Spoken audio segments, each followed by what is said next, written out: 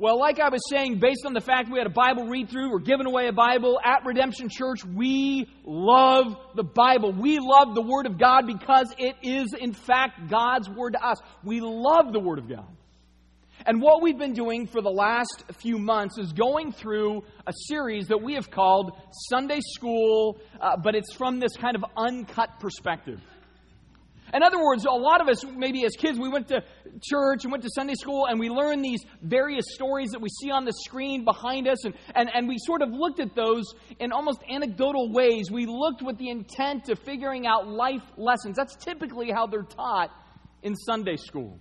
What's the life lesson? In fact, even Paul refers to the Old Testament. And he says, these things took place as examples for us that we might not desire evil as they did. And so when we walk into a Sunday school class to teach kids, or kids come in to learn, we often just kind of go to that place of, well, here's the lesson that you can grapple with. Here's the one or two little things that you can take away, as well as a craft that mom and dad have to figure out how to throw away in a couple of days without you knowing. All right, so that's Sunday school. That's typically how we approach it, right? But see, the Old Testament is more than just a series of spiritualized Aesop's fables. It's not just, hey, look at these stories, figure out the good character and the bad character and the right morals and the wrong morals and then go live it. I mean, that does some of that. But there's something deeper to the Old Testament. There's something more deeply infused into it that I want us to look at this morning. In fact, Jesus speaks to this. And he speaks to it at one of the coolest times because basically what's happened is that everybody thinks he's lost. Jesus is defeated, right? So he goes to the cross, he suffers, he dies, he's buried, and everybody says, game over, man. Game over. This is not going the way we thought. He's dead and gone, and now we just got to pick up the pieces. And some people stay in the city, but other people begin to travel. And there's a couple of individuals that are traveling on the road to Emmaus.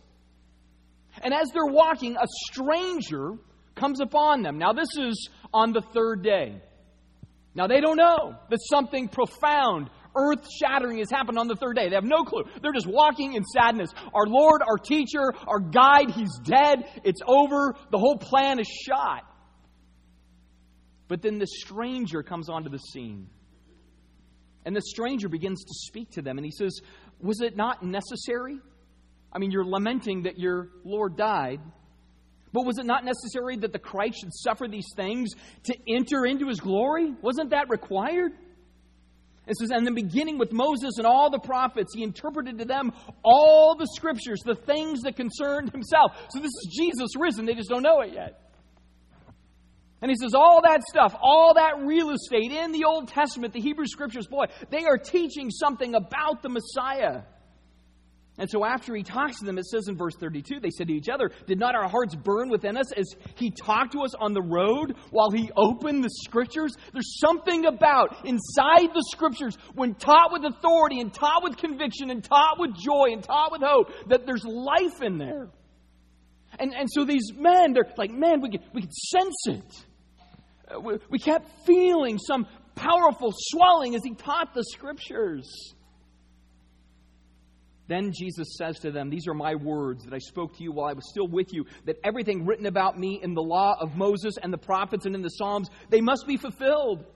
And then he opened their mind to understand the scriptures. And he said to them, thus it is written that the Christ should suffer and on the third day rise from the dead. And that repentance and forgiveness of sins should be proclaimed in his name to all the nations, beginning from Jerusalem. So what we see, really, at the core of every one of those stories is something more than the story. In fact, what we see in every story is Jesus. Jesus dwells in every story. Jesus dwells in every book of the Old Testament. Every paragraph, every word is pointing to, celebrating, typologically showing, or proclaiming that He is God and He is coming. That's why you have the Old Testament still. It proclaims Him fully. See, this is why, as we have had every Sunday an image come up. You can bring up this next slide, Jim. You have had basically the Where's Waldo of the Bible. right? I mean, you probably notice every week, like, who's the guy in the back? Who's the little creepy character? I can barely understand what he's all about. I know he's in the lion's den with Daniel. Weird. Because Jesus is in every story. He's in every story.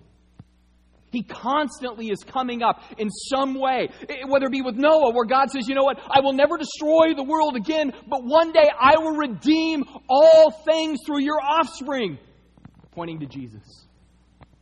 Whether it be to bless the nations, when he tells Abraham, there will be one from your offspring that changes everything.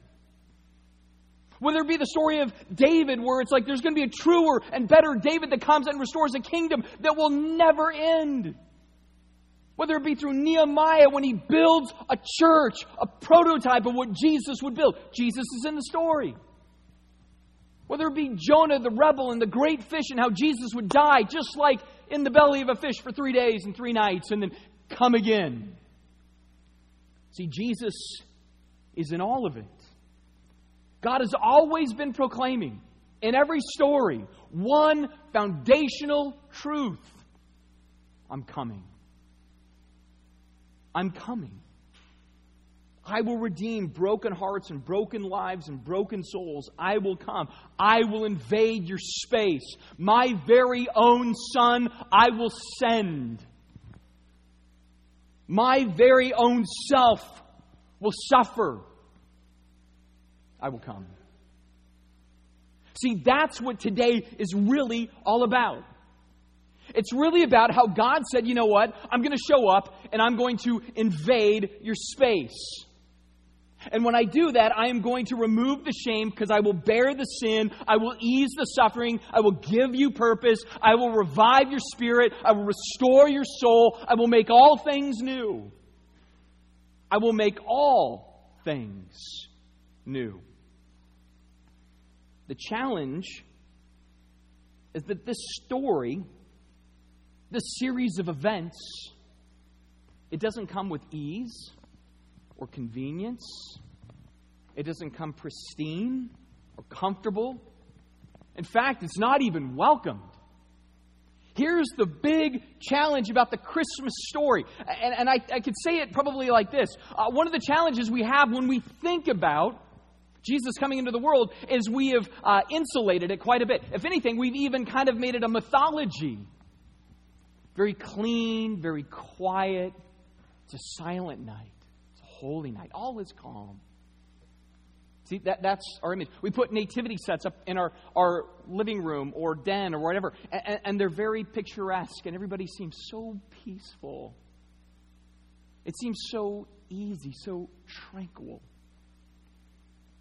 Yet when we look at the story today, we find that the story of the birth of Jesus is no different than every other story we have learned in this entire series.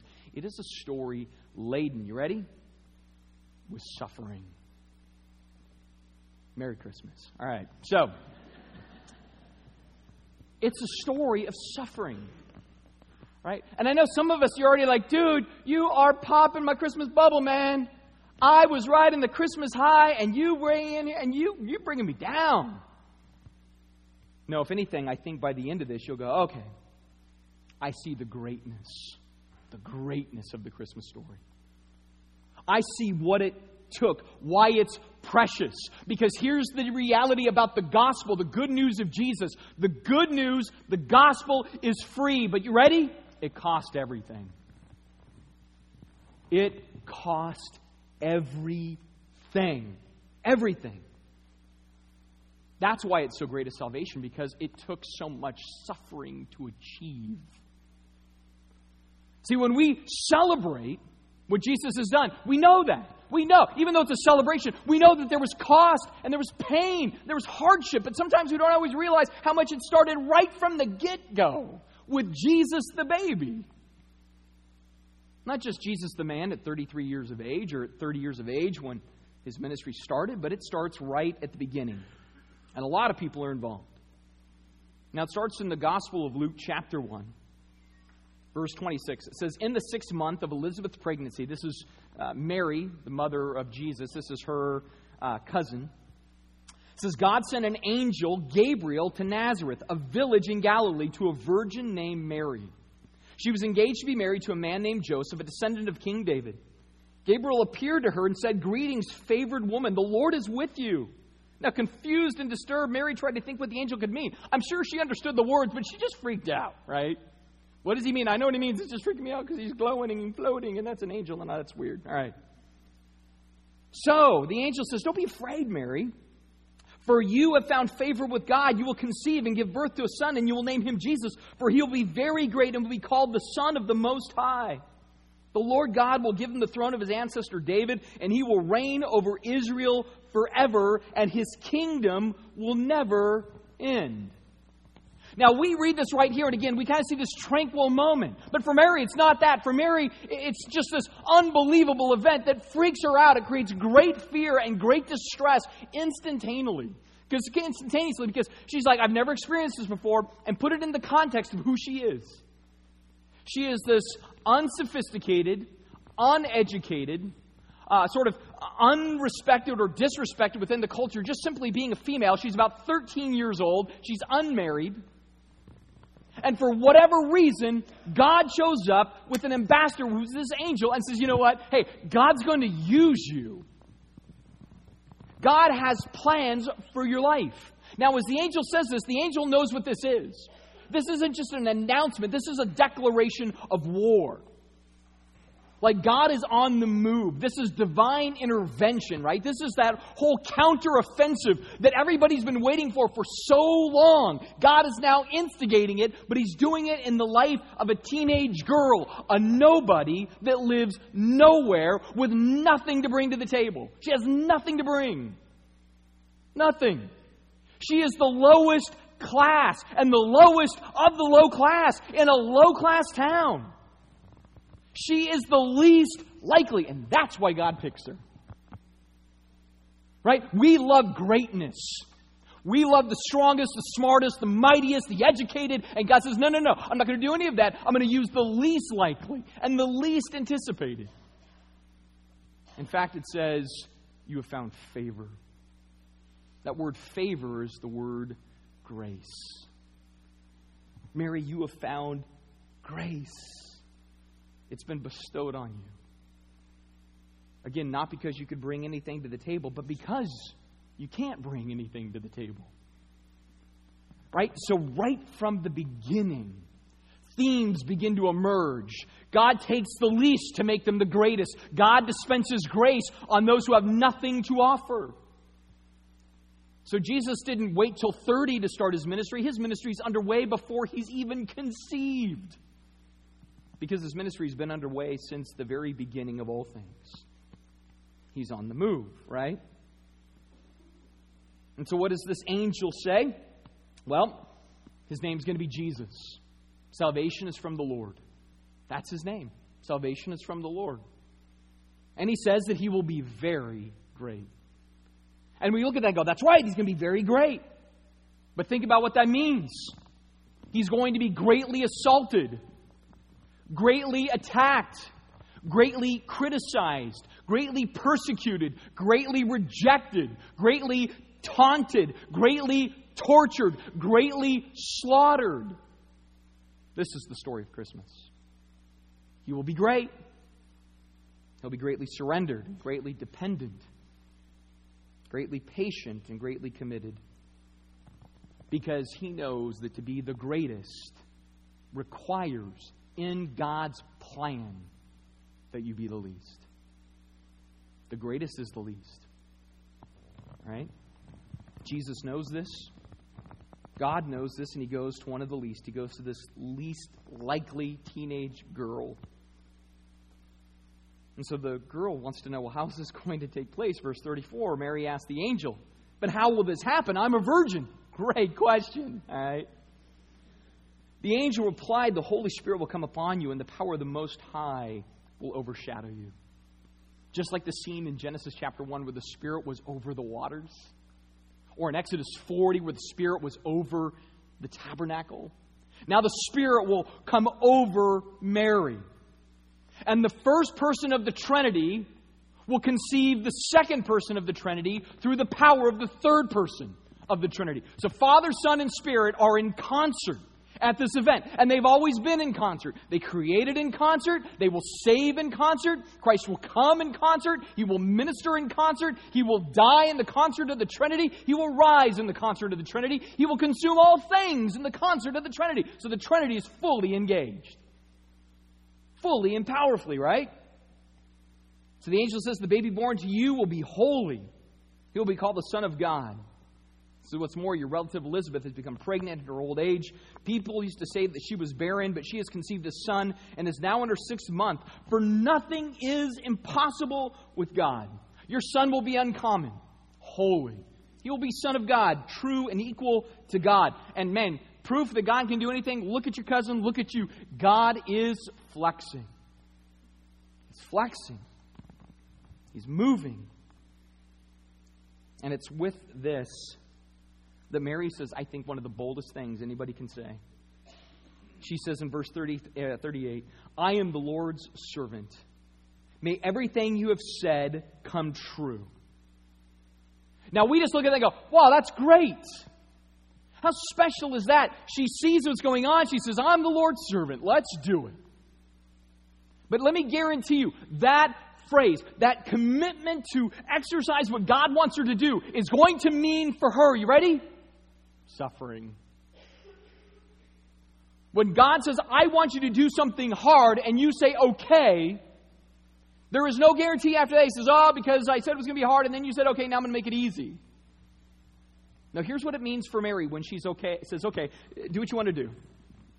She's a 13-year-old girl that now is going to go around in town and say, honestly, I know, I'm pregnant, but I'm still a virgin.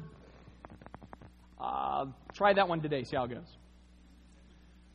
Right? So in her culture, her reputation, destroyed. Destroyed. Completely destroyed. With that, her security is shot. Why? Because she's engaged to a guy that is not going to keep her under those conditions. Who's going to believe that you got pregnant by God? Right? Nobody's going to believe it. So she's going to get dumped. She's not going to have any fiscal help from anybody. She's going to have a tarnished reputation. If we make it really, really simple, let me modernize it for you. She will be a whore and her son will be a bastard. That's how simple it is. We are way more tolerant in our culture of this kind of situation than hers was. Hers was fine with grabbing a rock and chucking it and killing a 13-year-old girl to solve the problem. So when you think about, how special it is, Mother Mary of Jesus, how great. No, for her, this is heavy stuff. This is a painful undertaking. So God says, I invite you to change the world, Mary, but it's going to mean suffering. You're going to be uncertain. You're going to be fearful. You're going to be challenged. You're going to be ostracized. But all great things are often birthed out of the context of suffering. But I love the maturity of Mary. Like, she's already going to register this. I mean, again, she's not naive to the realities. But then what she does is she praises the Lord. It says, Mary responded, oh, how my soul praises the Lord, how my spirit rejoices in God my Savior. For He took notice of His lowly servant girl, and from now on all generations will call me blessed. For the Mighty One is holy, and He has done great things for me. Even though she knows it's going to mean suffering, He's still done great things for me. She sees the big picture. He shows mercy from generation to generation for all who fear Him. His mighty arm has done tremendous things. He has stretched out the proud. He scattered them, right? The haughty ones He's reduced. He has brought down princes and their thrones and exalted the humble. She is the humblest of the humble, and now she's being exalted. He has filled the hungry with good things. He has sent the rich away with empty hands. He has helped His servant Israel and remembered to be merciful. For He made promises to our ancestors, to Abraham and his children forever. What's great about this is the last of the Hebrew Psalms and the first of the Christian hymns. That's what this is. She sees That something's underway that they have all longed for. It goes back to Abraham, and God says, Abraham, in your seed, in your offspring, in a descendant of yours, I will change, transform, and save the nations. That's what I'll do. And she knows it's underway, and so she thanks God for what God is doing. And so she is prayed up. She is praised up. Now she needs to go fess up. That's a very hard undertaking. In fact, in the Gospel of Matthew, you see the story from the other side. You've been seeing it from the side of Mary. Now you flip over and you see the side of Joseph in Matthew chapter 1. It says this is how Jesus the Messiah was born. His mother Mary was engaged to be married to Joseph. But before the marriage took place, while she was still a virgin, she became pregnant through the power of the Holy Spirit. Now, you stop right there. Imagine that conversation. I mean, honestly. Put yourself in her sandals for just a minute. Here she is, 13, maybe 14, maybe. Has this unbelievable information, never ever been heard of before in their culture, in their Hebrew scriptures. And she has to sit Joseph down and say, I know this is going to sound crazy, but I'm pregnant. And I've never been with anybody. And you just got to believe me. Even though we don't even know each other that well because it's a deranged thing because mom and dad, it's crazy. Anyway, all right, so God, it's not like he fell in love with her and wants to marry her. It's just arranged, but now he's supposed to just accept it.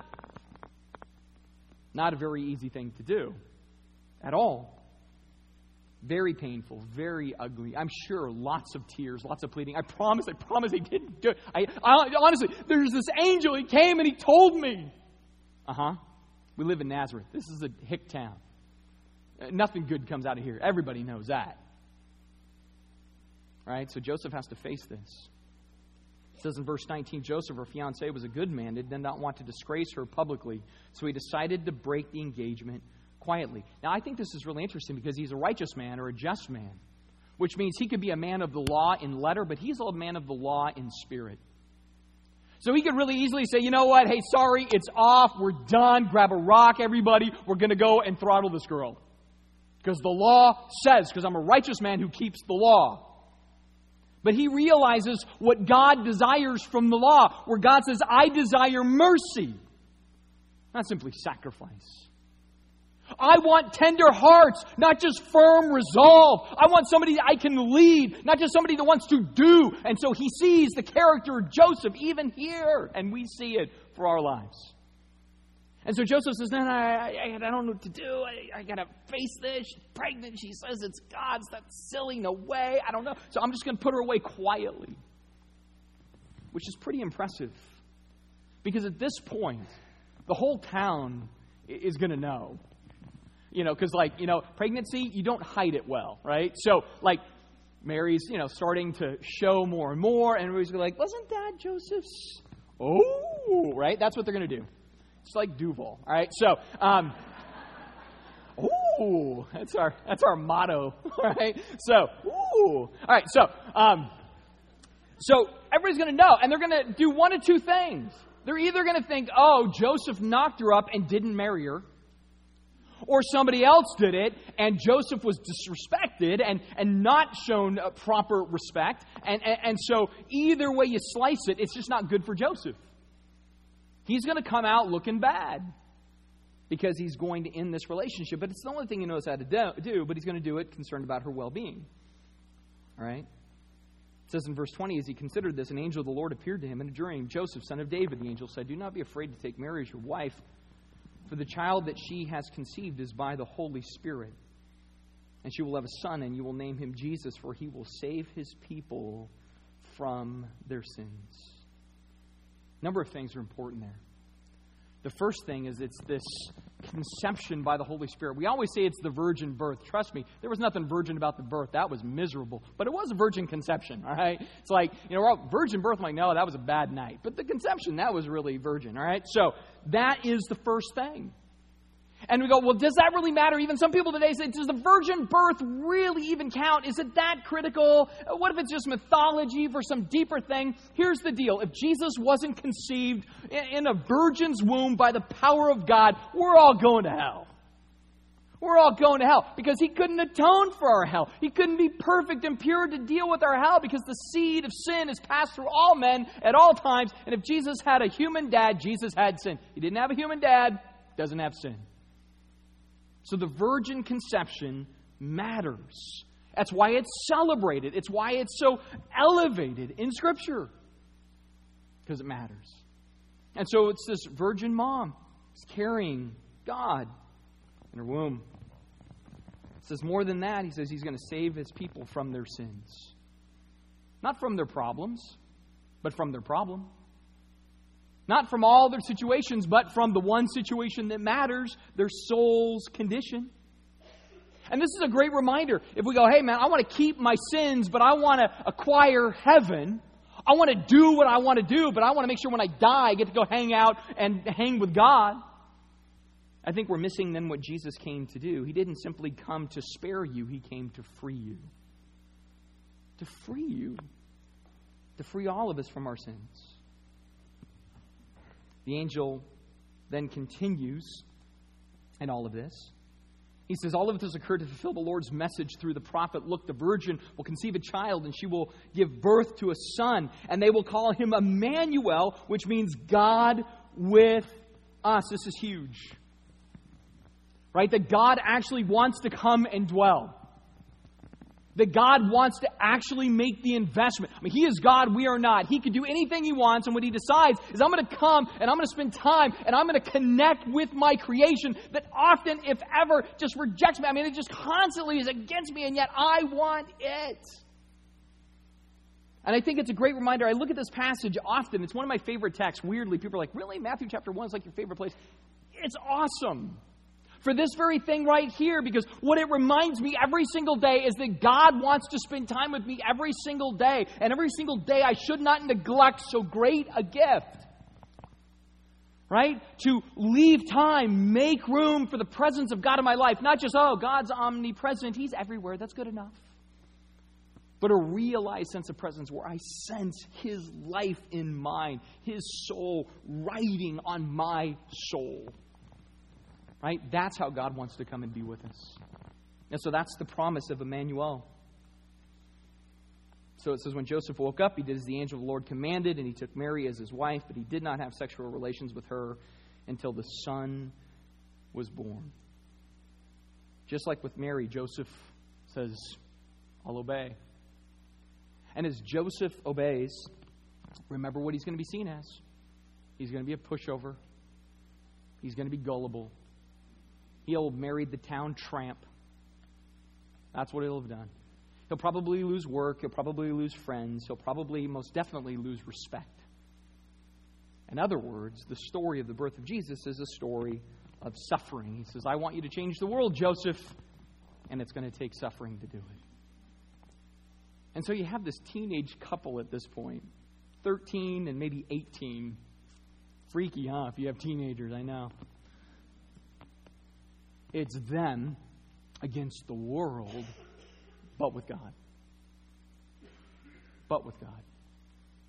Even though it's going to be difficult and challenging, God's going to use them for greatness. Because they're surrendered. They say, whatever you want, God. I'll do whatever you want. Well, in Luke chapter 2, we see the time comes. It says, at that time, the Roman Emperor Augustus decreed that a census should be taken throughout the Roman Empire. The census is for taxation, more suffering, all right? So because of this, they had to return to their own ancestral town to register for the census. And because Joseph was a descendant of King David, he had to go to Bethlehem in Judea, David's ancient home. So he traveled there from the village of Nazareth in Galilee. He took Mary to be his fiancée, or took Mary, who was his fiancée, and she was now obviously pregnant. And while there, the time came for the baby to be born. She gave birth to her first child, a son. And she wrapped him snugly in strips of cloth and laid him in a manger because there was no lodging available for them.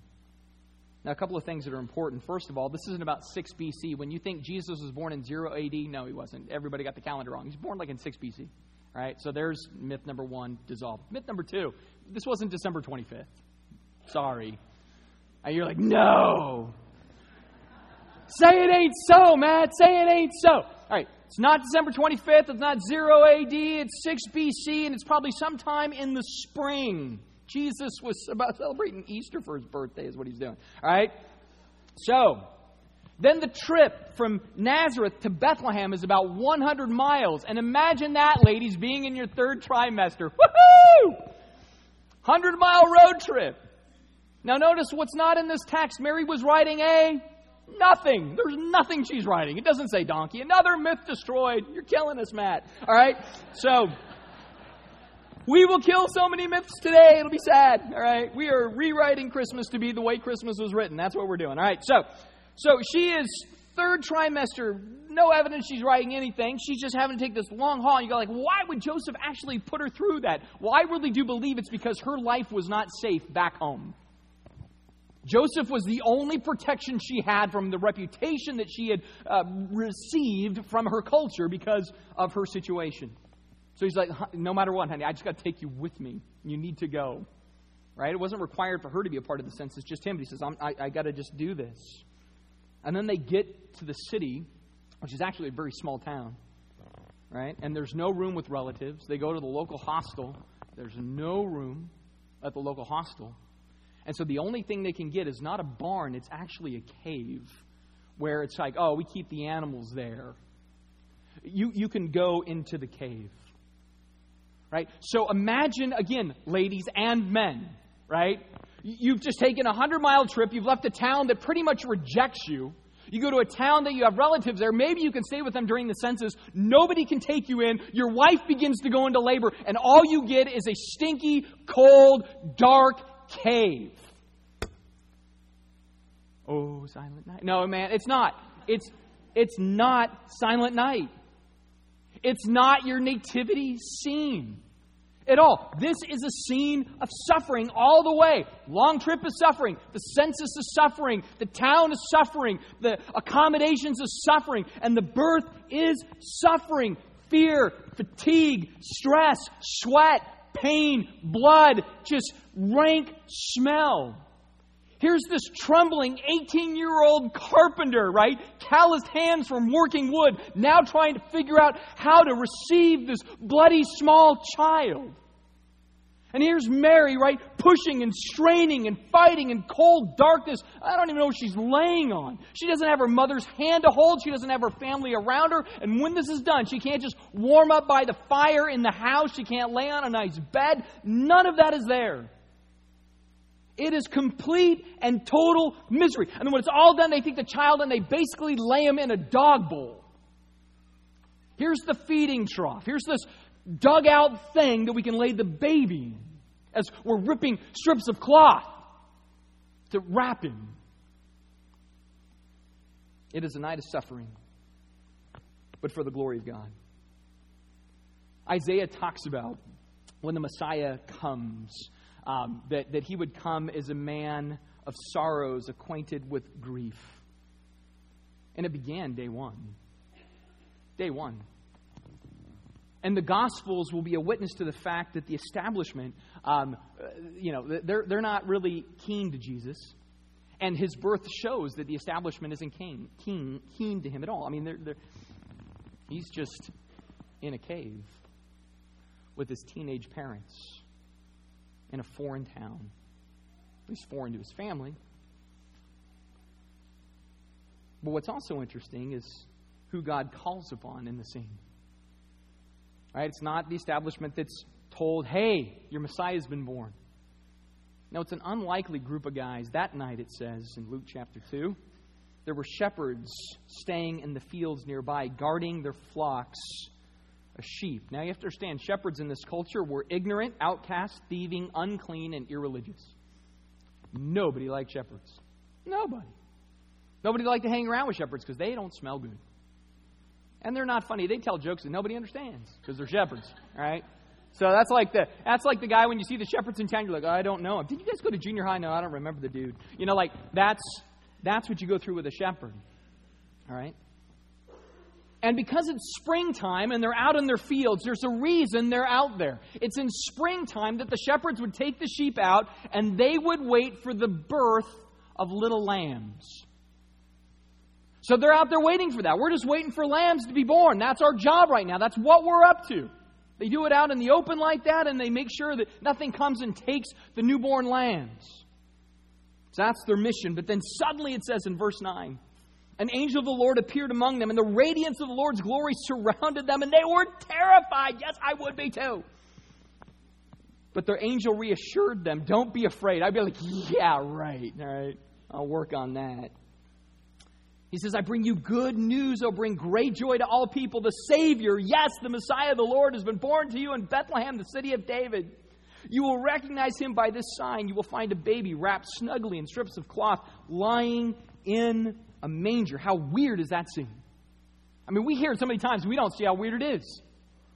I mean, break it down. He's the Lord, the one in charge. He is the Messiah, the chosen one. He's the Savior, the rescuer and deliverer that is greater than King David. Where do I find him? In a feeding trough. I mean, that's a big disconnect.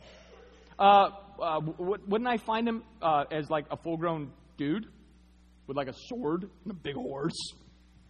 Not a baby wrapped up in clothing. Strips of cloth at that.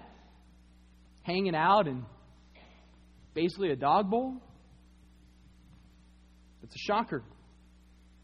No sooner did they begin to process this, verse 13, so suddenly the angel was joined by vast hosts of others, the armies of heaven, praising God and saying, glory to God in the highest, and peace on earth to whom God is pleased. Now, we always picture this scene like suddenly a giant boy band choir breaks out. That is not this.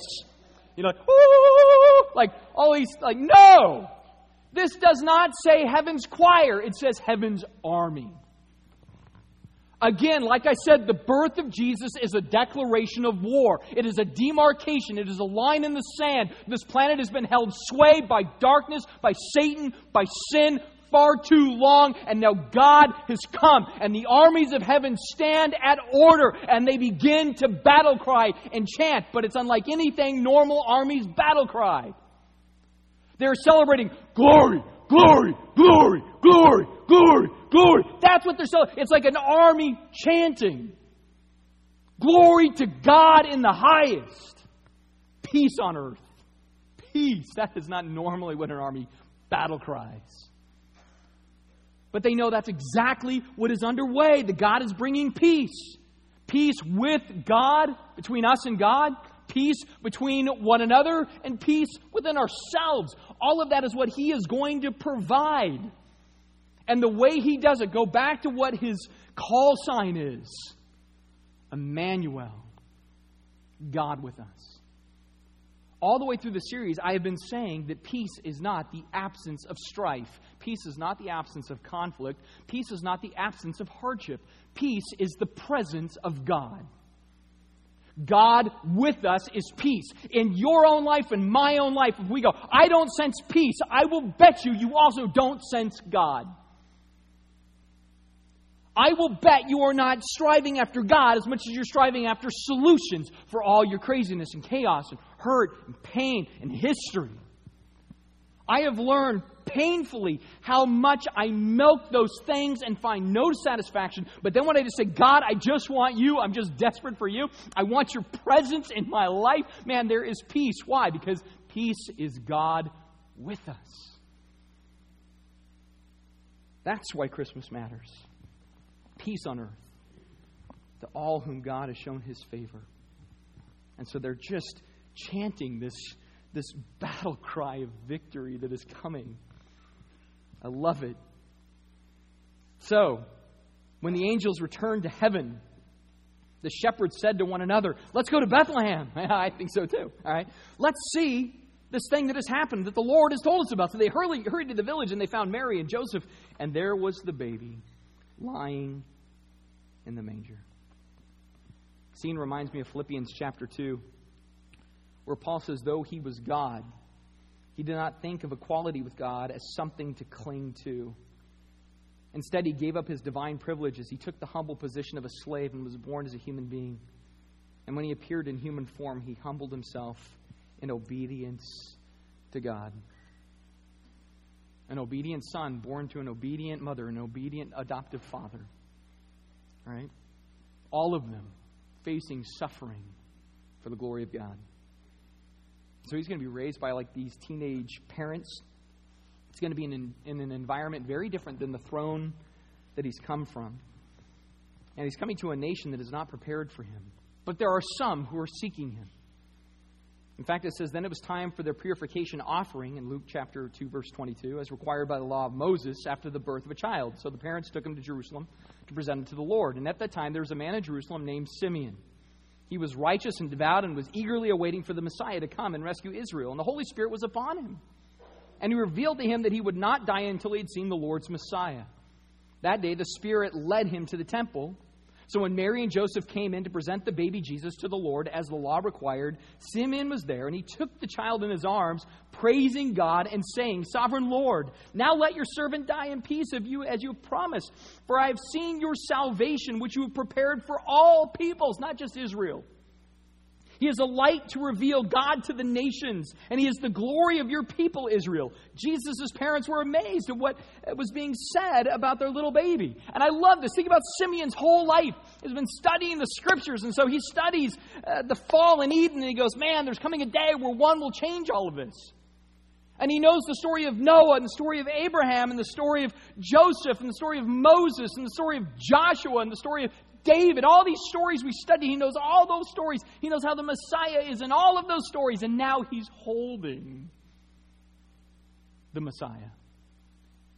All those years of thinking about what would he be like and what would he do and how would he do it. And God, you promised I get to see him. And now it's just these little tiny contours of a face holding the promise. I love it. He's holding, just knowing the blessing that this one will bring. But he also knows the suffering that this one will cause.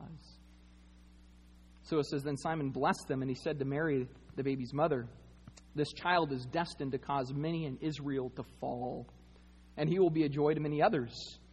He has been sent as a sign from God, but many will oppose him. As a result, the deepest thoughts of many hearts will be revealed, and the sword will pierce your own soul. That's called a blessing? I'm not sure. Let me bless you. It's not going to go so hot always. That's what he says. He says the good news has bad news. The ambassador of peace will provoke open war. The greatest will be reduced to the least because the least are going to be elevated to greatness. People come and bring an offering of grace, but others are going to say, no, I want my efforts and my works and my accomplishments to be enough. He will come to his own won't receive him. And he says, Mary, that's going to pierce your soul. A lot of things are going to pierce your soul. The way his whole thing finally ends is going to run a sword straight through you. So how do we look at the birth of Jesus? Well, it is a season of suffering, but it is suffering for the glory of God. That's what it is. And begins right at the inception, Matthew chapter 2. Jesus was born in Bethlehem in Judea during the reign of King Herod. Herod was not a good guy. He started out as an okay guy.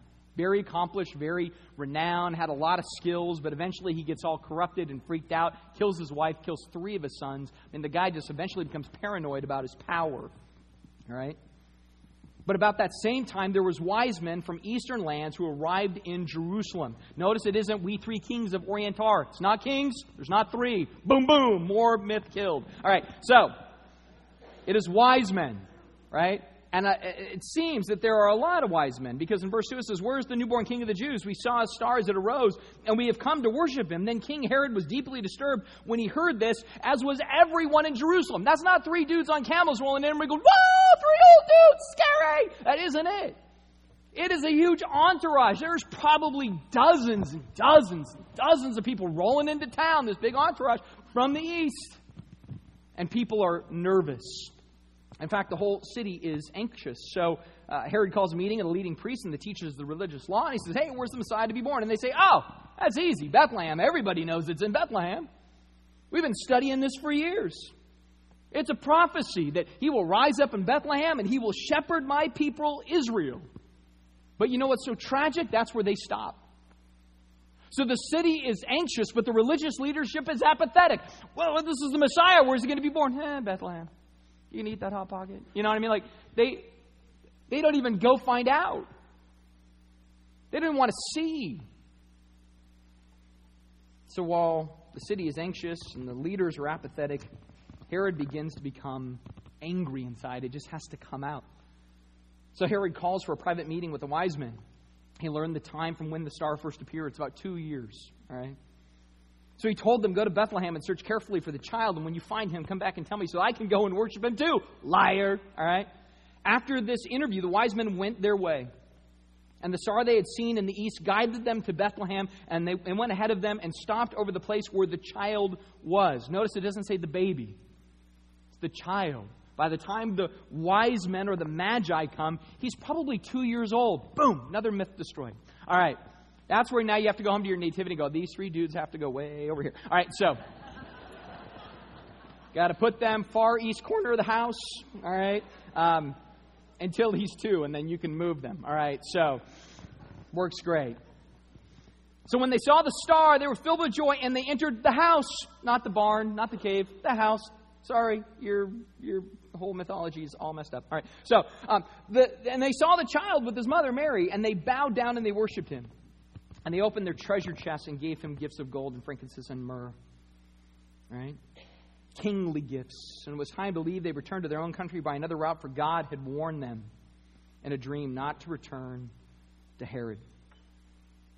So then, after the wise men were gone, the angel of the Lord appeared to Joseph in a dream. He says, get up, flee to Egypt with the child and his mother. Stay there until I tell you to return, because Herod is going to search to kill the child. So that night Joseph left for Egypt with the child and Mary his mother. And they stayed there until the death of Herod, which fulfilled what the Lord had spoken through the prophet. I called my son out of Egypt. But when Herod heard this, he was furious. When he realized that the wise men had outwitted him, he sent soldiers to kill the boys in and around Bethlehem who were 2 years old and under, based on the wise men's report of when the star first appeared. It says Herod's brutal action fulfilled what God had spoken through the prophet Jeremiah. A cry was heard in Ramah, weeping and great mourning.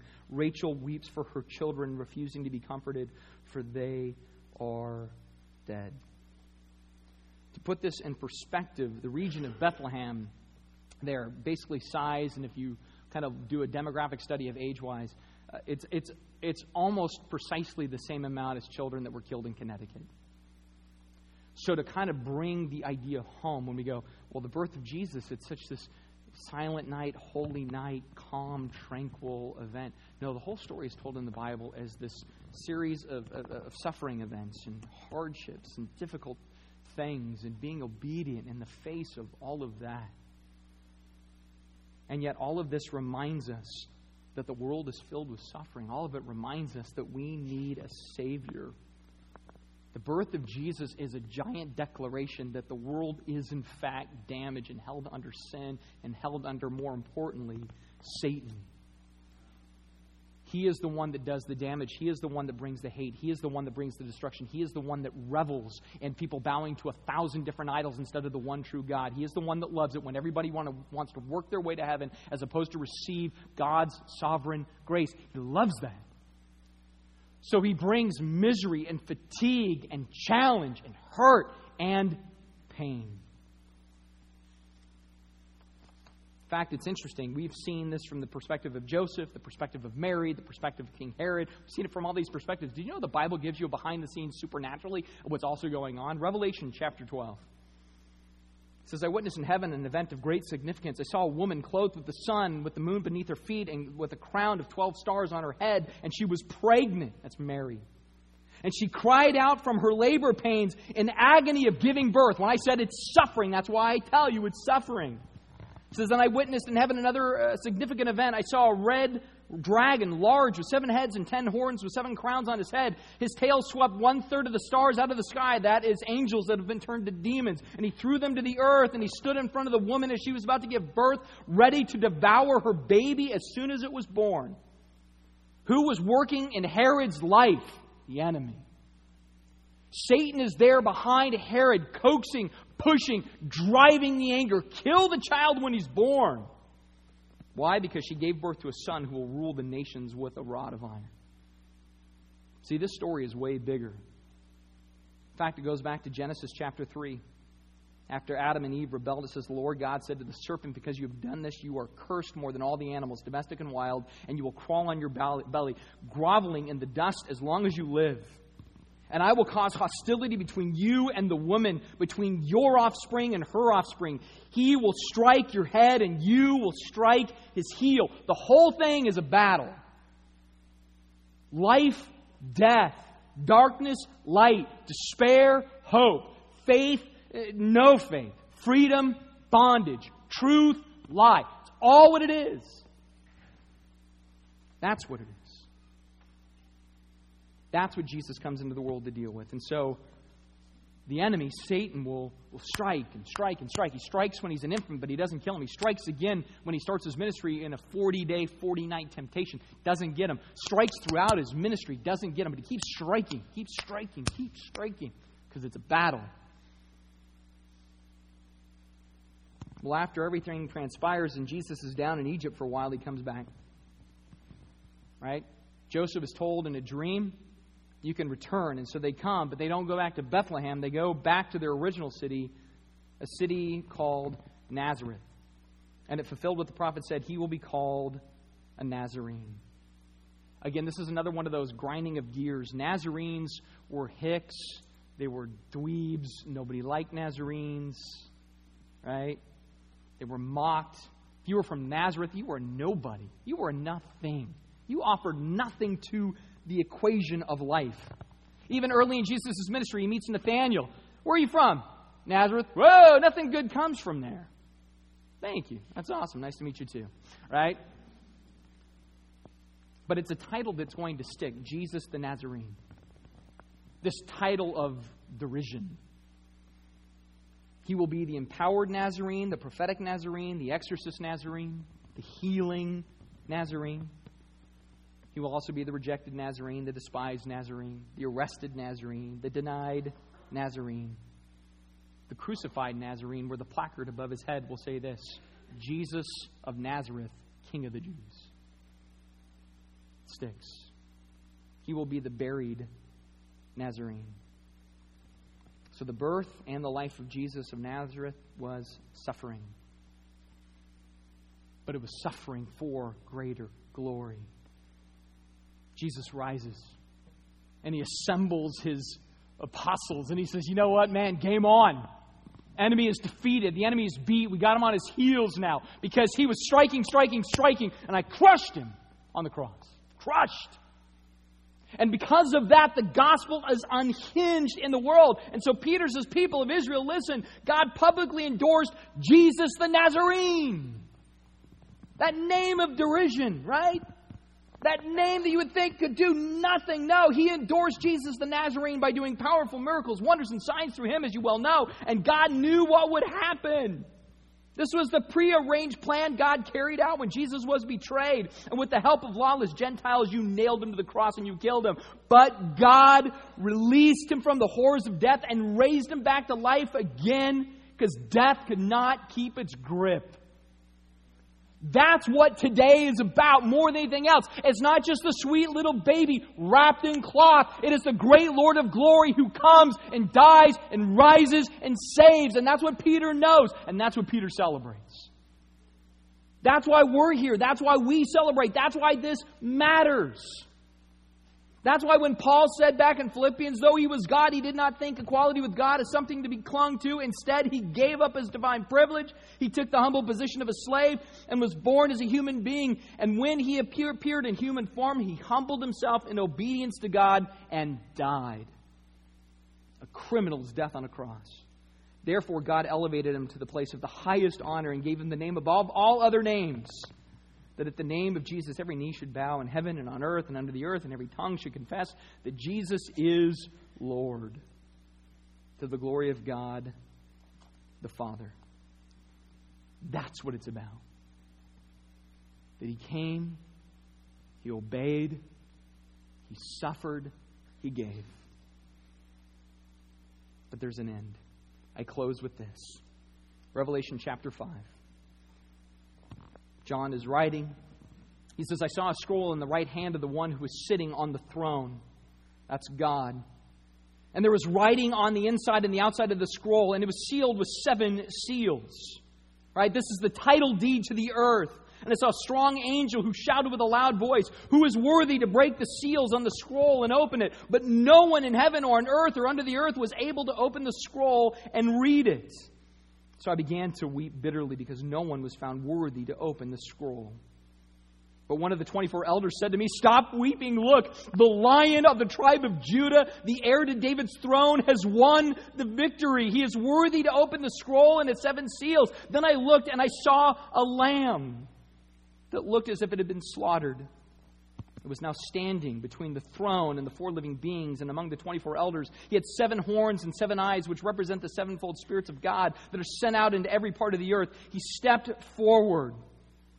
And he took the scroll from the right hand of the one sitting on the throne. And when he took the scroll, the 4 living beings and the 24 elders fell down before the Lamb. Each one had a harp, and they held great bowls filled with incense, which are the prayers of God's people. And they sang a new song with these words, "You are worthy to take the scroll and break its seals and open it, for you were slaughtered, and your blood has ransomed many people for God from every tribe and language and people and nation. And you have caused them to become a great kingdom of priests for our God, and they will reign on earth forever and ever and ever." And I looked again, and I heard the voice of thousands and millions of angels around the throne and the living beings and the elders. They sang with a great and mighty chorus, "Worthy is the Lamb who was slaughtered to receive power and riches and wisdom and strength and honor and glory and blessing." And then I heard every creature in heaven and on the earth and under the earth and in the sea, they sang, "Blessing and honor and glory and power belong to the one sitting on the throne and to the Lamb forever and ever." Let's pray. Jesus, we thank you that you are so willing to come to us, people that are so unwilling. That you gave to us, people that are so often unwilling to give. That you suffered for a people who would never choose suffering in and of ourselves if we could create the world in our image. So on this day, we praise you for what you have done, for how you have done it. As we give our offering, we do it for what you have done. As we prepare for communion, we do it for what you've done. As we sing to you, we do it for what you've done. You are worthy, and we love you in your name.